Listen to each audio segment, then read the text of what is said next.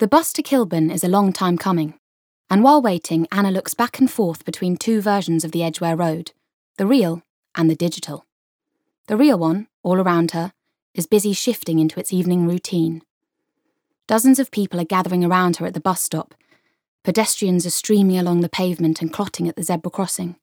Cars and taxis and lorries are blocked in both directions on the road, and beyond them the Odeon is filling up with couples queuing for tickets and popcorn. Anna's attention focuses on two couples in particular, framed by the main window.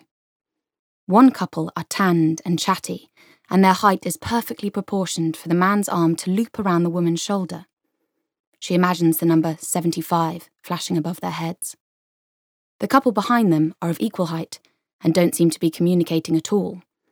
It appears that the man might even be wearing headphones, and she pictures a 64 before a truck lurches forwards and blocks her view. In contrast to this raucous activity, the map on her phone is entirely empty, showing nothing but the red dot pinpointing her location and the grey and beige outlines of surrounding buildings.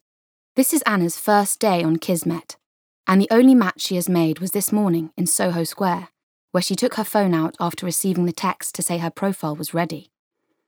The small park was deserted, but after a few minutes she saw a dark-haired man in a long coat walking around the perimeter of the square, and although she lost sight of him behind a hedge, he reappeared a moment later as a blue dot on her phone. Her excitement lasted only the time it took to press this dot with her thumb, which sadly yielded the number 54, not enough to approach someone in a bar, let alone chase them down in the street. Since then, she has checked during her lunch break and while popping to the pharmacy and as she sat at her desk, but each time there was nothing, just as there is now, during the mayhem of rush hour. She wonders if something is amiss with her profile, or if she would be getting hits if she were waiting for a bus headed to East London. And then this thought is wiped by something surprising. She can hear singing. Happy birthday to you. A young white man in a fleece and jogging bottoms is standing in front of her, with one foot off the curb and one hand hanging onto the bus signpost. He sings at full volume, the familiar words wrapped around an altogether different, perhaps improvised melody. Happy birthday, he continues, scanning his wild eyes around the bus stop as if challenging the assorted commuters to meet his glare. To you. Everyone surrounding Anna tuts and shakes their head and turns away. But she is transfixed, sensing something staged or unusual about this performance. There is something familiar about the man's long, sad-looking face, as if maybe he is a minor celebrity or just a friend of a friend. Happy birthday, dear. His eyes fix on Anna at this point, and for a moment she thinks he's about to sing her name. But instead he says nothing, just stares at her helplessly, as if desperate for someone to remind him of his line, before ploughing on regardless. Happy birthday to you. Silence. His eyes sweep along the bus stop once more, as if he has proved his point and shamed them into silence, and then he walks away. Anna watches him strut off towards Marble Arch, pulling a small suitcase behind him, and eventually she is jolted by the realisation of who he looks like. Her dad.